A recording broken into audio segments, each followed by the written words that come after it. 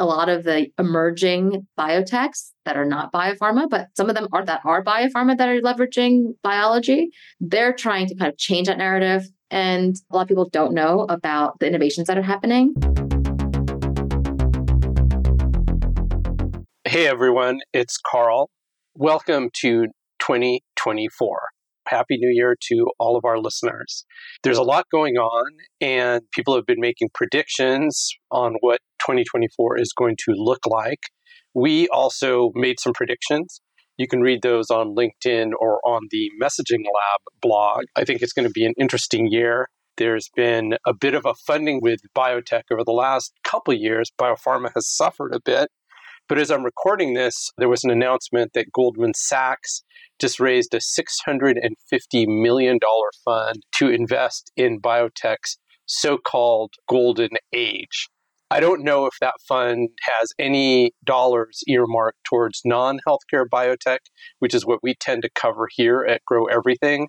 But it just shows that there's a lot of faith and a lot of interest in the biotech industry. Erum is on the road.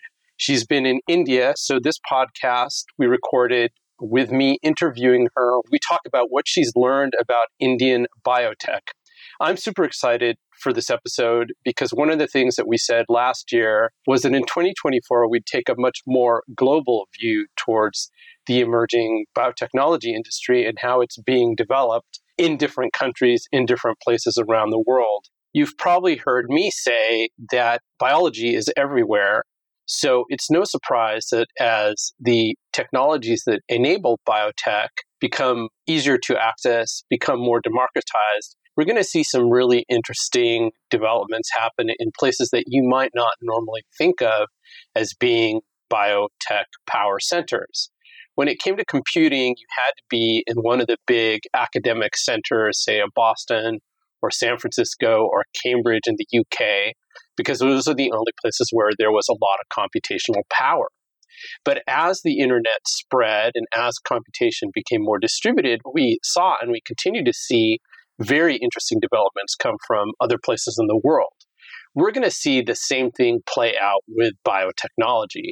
This idea of having innovation happen outside of the developed world, I find fascinating. And our friend Alexis Gomez Ortigosa, one of the co-founders of PolyBion, was the one who first mentioned that idea to me, that we'd see a lot of innovation coming from so-called developing nations. And when we think of India, we often think of people outsourcing IT or technology or just back office stuff. But India has one of the largest engineering workforces in the world, has some tremendous colleges churning out incredibly smart engineers and incredibly smart people. And so it would make sense that biotech is a focus, and there is some very interesting biotech in India. So Erum and I are going to talk about that. And then the next episode, Erum will be covering for me. We're going to start the interview series again. And then in a couple episodes, I'll be the one who's on the road. I'll be going to the Biofabricate conference in Paris and hope to do an episode dedicated to that conference. So I'll let Erum take it away. Enjoy this episode. Hey, Erum, how are you? Namaste, Carl. I'm doing well. Whoa, namaste. Does that give us a hint as to where you are? Where are you? Right now, I'm in Bangalore, India. I hear about Bangalore all the time. I have no idea what it looks like. What's the picture that people should have in their minds when they think about Bangalore? They should think of a very lush city. So there's lots of trees and beautiful plants. It is very tech-oriented. So there is a big tech community across software and biotech, which we'll talk about. A lot of young workers, young families. It's in the Karnataka state of India, so a little bit south central, and it's a beautiful, beautiful city. Okay, and I'm looking it up while we're talking. It basically has the same population as New York City. It's like 8 million people. Yeah. The big thing that everyone says now about Bangalore is that there's just so much traffic, and I experienced a little bit of it, although right now I'm here during the holidays, so it's not as bad as it usually is. But yeah, the traffic, I mean, and this is not just the story of Bangalore, it's a story of a lot of very densely populated cities. People are driving more and traffic is just horrendous. Even though they live like 12 kilometers away, because now I'm in kilometers, I'm not in miles anymore. Being here, they don't see each other. It's just not worth it to be in traffic for like 2 hours to see someone because they're all used to not traveling too much. That's crazy. What was your overall motivation to going to India this time? Well, so my husband and myself, we haven't been to India since pre-COVID. And since COVID, we had a baby and who is now a toddler. My husband's parents live in Chennai, India, and his only living grandparent is his grandfather, who was 95. So we want to make sure that our son has time to be with his great grandfather. So we went to make sure that he saw him, and my husband wanted to see some of his friends. And I've lived in India for a year and have many friends here as well. That was the motivation, just to go and be with family and friends. That sounds great. But then you have this bad habit of turning your family vacations into biotech trips, which I do too. So you've done a little bit of biotech exploration. I'd love to ask you some questions about that. What did you do? What was your first exposure to biotech in India? Yeah. Well, my first exposure to biotech in India, there's a woman named Shruti Singh, who's the CEO of a company called Terra BioWare. And I thought I met her through other friends, but turns out she cold LinkedIn me and added me to a WhatsApp group called India Biotech. Wow. I think it was 50 people when I joined. Now it's about 90, but it's growing fast. And they're all founders and VCs. It's incredible, but it's just a WhatsApp group right now. I've been meeting people through this WhatsApp group in India that are doing incredible things that we talk about here on Grow Everything. So people that are using SynBio, people that are making materials, ag tech, food tech, everything, cultivated foods. They're all on this WhatsApp group. The investors actually reached out to me because they want to hear the perspective of what's going on here in the US. So I also asked them what's going on in India biotech. And then I was able to connect with people. So since I was coming to India anyway, I ended up reaching out to some of these founders and VCs and had some chai with them, catching up on what's going on, asking them questions, learning about what's going on here in India in terms of biotech. And it's fascinating. It's interesting to see the differences and similarities of what's happening in India versus the US. I don't know much about what's going on in all of Europe, but obviously some of the smaller cities where we have our clients are all, but it's great. We say biology happens everywhere. So of course, anytime I travel, I can find some company or someone doing something and be able to talk to them. Yeah, I think it's fascinating. I mean, I don't know if I've said it to you. I feel like I've said it lately, but it's like we know people all over the world that are in biotech in some form. And the only place I can point to where we don't really know people, I think, is Central Asia. I know someone from Kazakhstan who is an investor in biotech, but I don't know anybody either from Russia unless they've come here. But I can't think of any active Russian biotech companies that I know of. And then in terms of Eastern Europe, we know a lot of people. We know people in Africa. We know people in Singapore, Australia, South America. We've got the globe covered. So I was super excited that you were going to India and that you were going to see some of these companies and founders. Now, Bangalore is a big tech center. Is Bangalore also the biotech center of India? That's a good question. I would say so far as I know, because they do have the National Center for Biological Sciences. And they also have an organization called CCAMP, which is a Center for Cellular and Molecular Platforms, which is an initiative of the Department of Biotechnology. So sounds like it. There's also where I actually visited a couple of days ago. It's called the Bio Innovation Center, and there's 40 biotech startups there. Wow. They also have, again, a nice spread of different biotech. So not just biopharma, but they have many different types from, again, materials, ag tech, food tech, all in one building.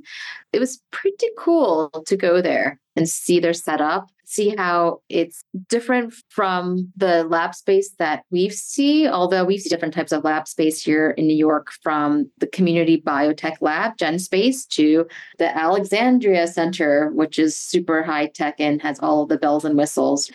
I would say the Bio Innovation Center has received funding from the government, and then individual companies have either raised private money or raised money through grants. So there's a lot of grant initiatives here in India for biotech companies. I got to see all our setups. Not all of them, actually. There's one company, again, Terra Bioware, where I met Shruti and her team there. Specifically, I talked a lot to her principal scientist, Akila, who has a PhD in synthetic biology. She knows everything.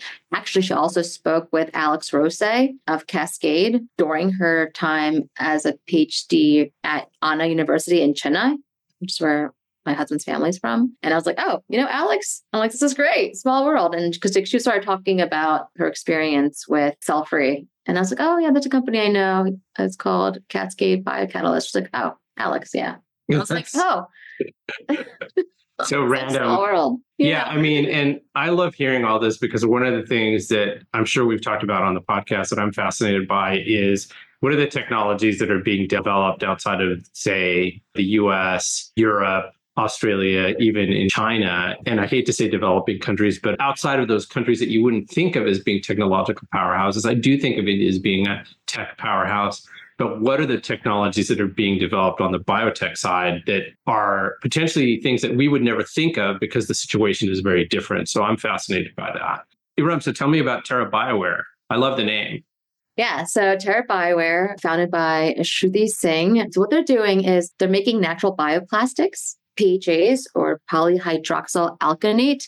And ultimately, we know why they're making bioplastics, because they're compostable, better for the environment. Of course, what they're looking at too is to make them higher performing. So there's a lot of experimentation happening on that front. And they're looking at what market to start in. Where do you think they landed in terms of making bioplastics? Which I know PHAs are used in a lot of things, but I want you to take a guess. Bioplastics, where do I think they landed? Are they doing like a recursive business model where they're trying to go after something that is high value first? Okay. Yes.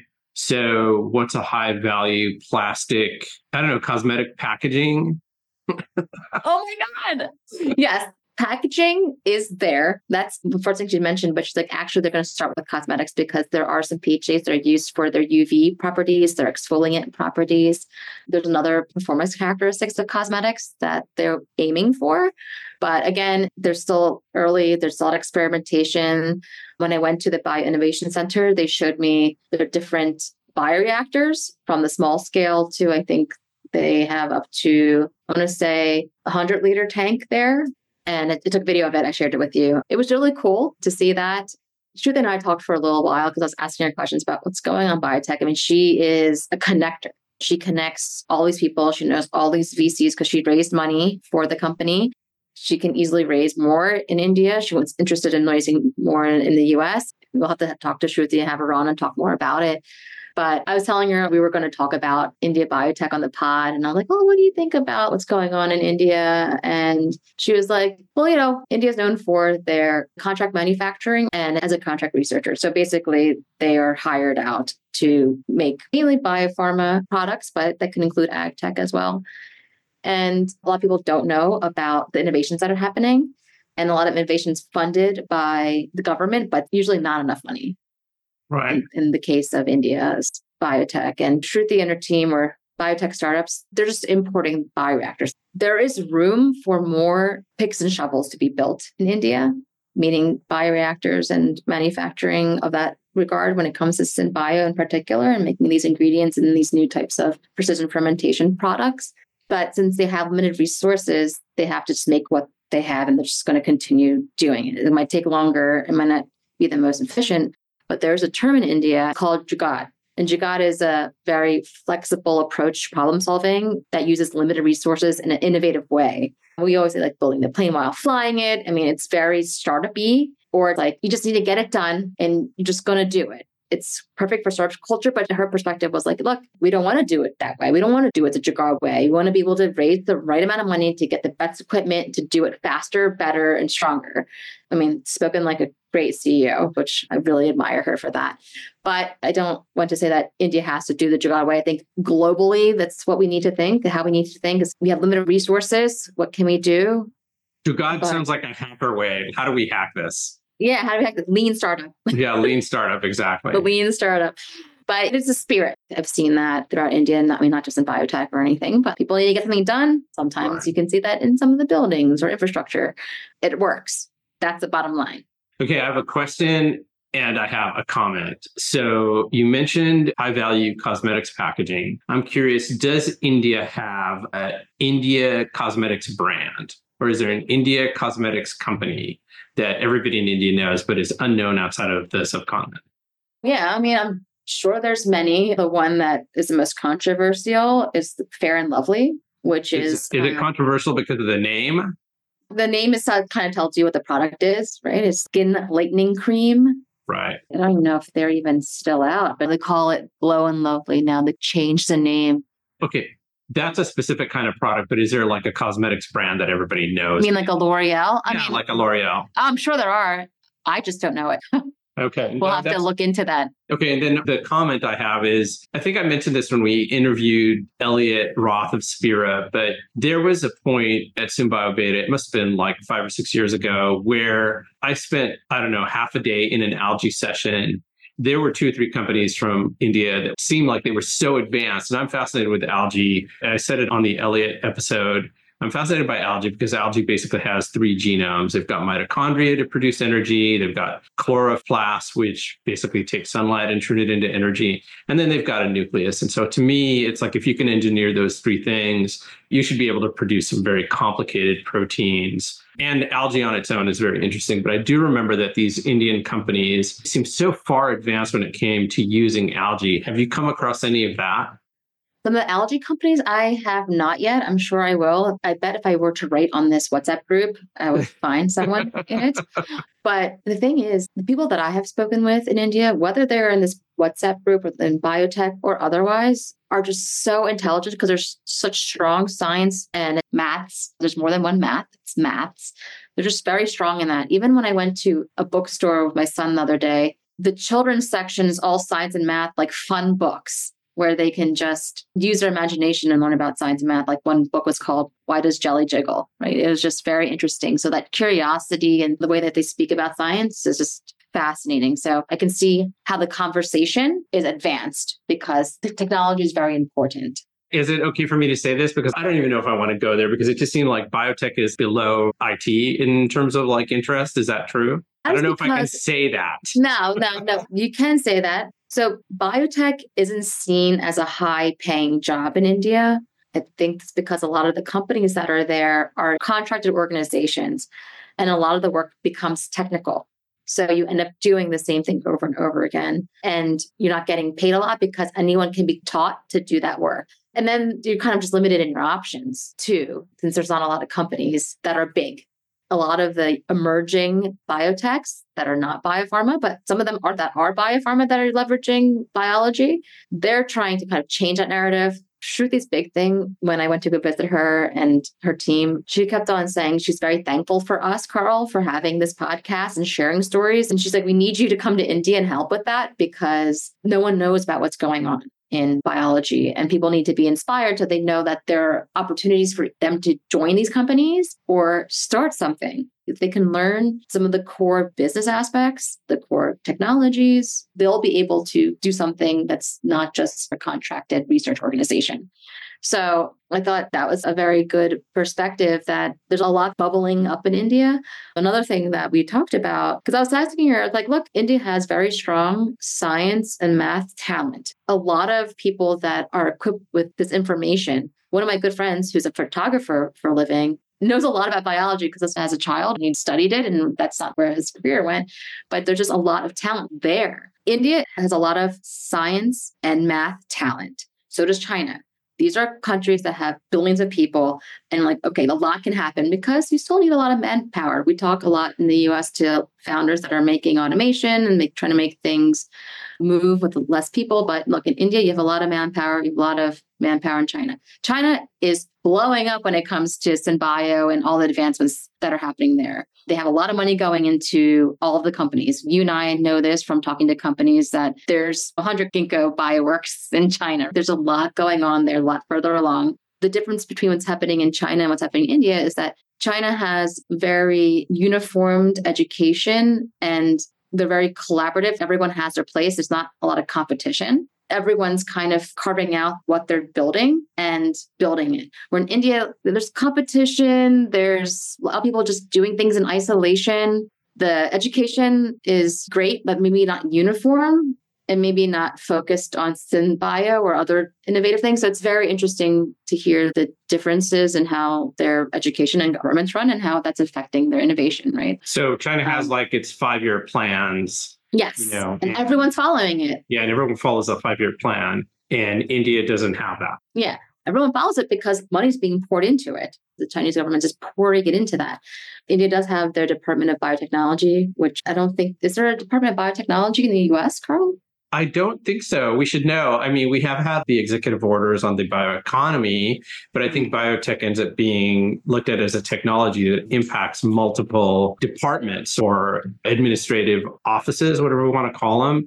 Like the Department of Defense has a lot of interest in biotech, National Institutes of Health, of course. So, yeah, I don't think that there's one office that is the Office of Biotechnology, though we did see with that executive order from 2022 that it was designed in a way to impact multiple things like the Department of Agriculture, the Department of Defense, et cetera, because it isn't a technology that impacts everything.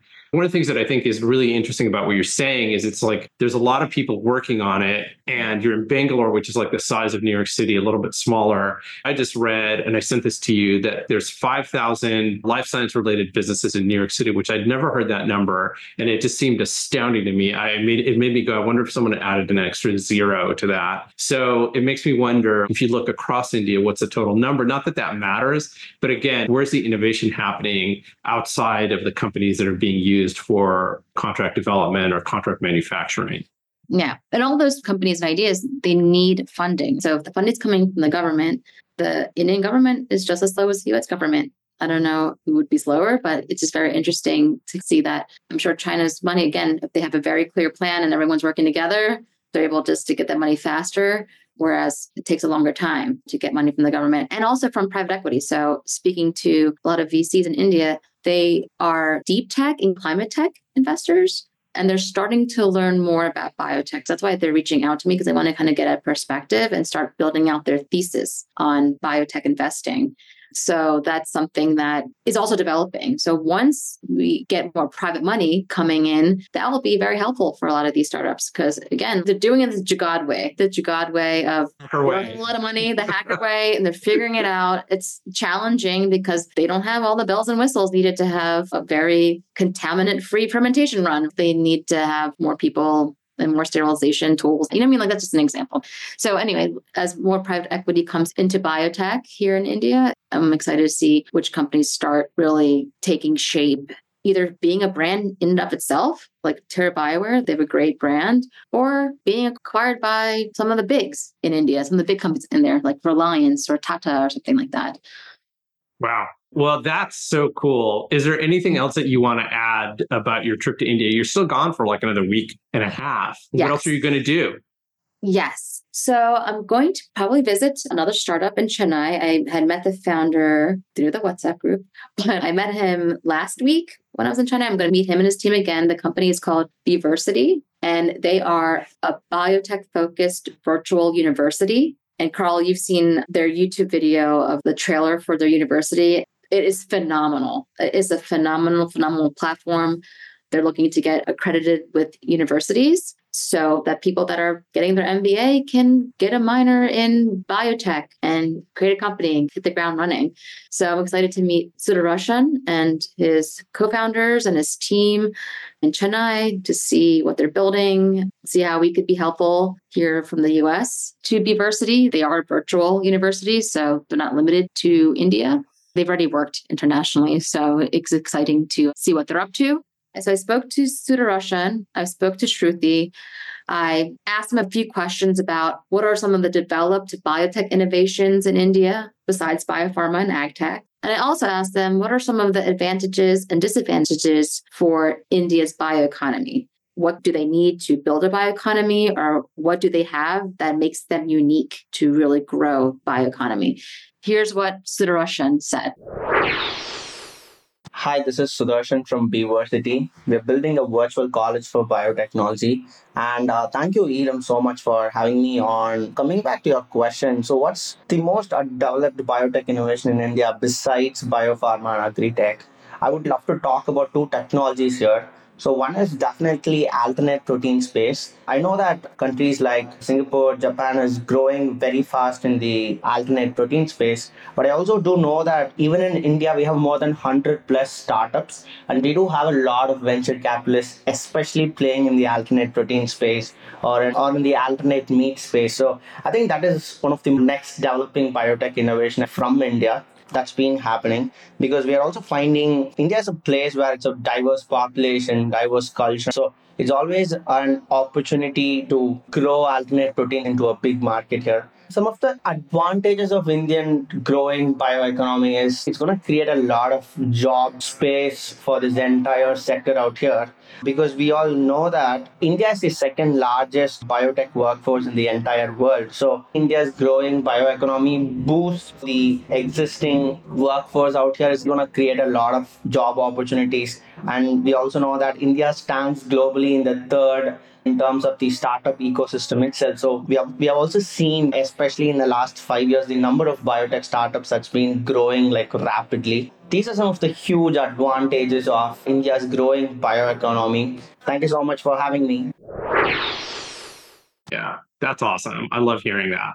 Cool. Yeah, I'm just excited to stay in touch with all the people that I've met here in India, all the venture capitalists, all the founders, all the scientists, all the enthusiasts, because I do have friends, again, that are in different worlds, not in biotech, but are so interested in what's happening in biology because of their own industries. And we'll have some of them on. We said that 2024 is going to be the year we're going to bring more people internationally on the pod. So stay tuned for that. Very excited to be able to come to this part of the world, and can't wait to share more about it and go other places. You're headed to Europe next week. I'll be on my way to Biofabricate in Paris. We're traveling the world. World domination. Here we Yeah. come. Yeah. Okay. Well, Erum, thanks for your report from India. We'll be back with a new podcast soon enough where we interview someone who isn't one of us. Maybe. Maybe. Who knows?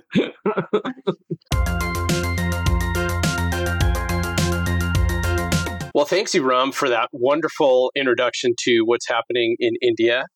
I find it fascinating, and I'm really looking forward to talking to more people internationally to hear what's going on in different places around the world, which I think will be inspirational to those of you who are listening to the podcast. As always, if you have any questions, check out the show notes. Drop us a line. You can text us. We do have the Grow Everything hotline. You can support us on Patreon. Happy New Year. That's the pod.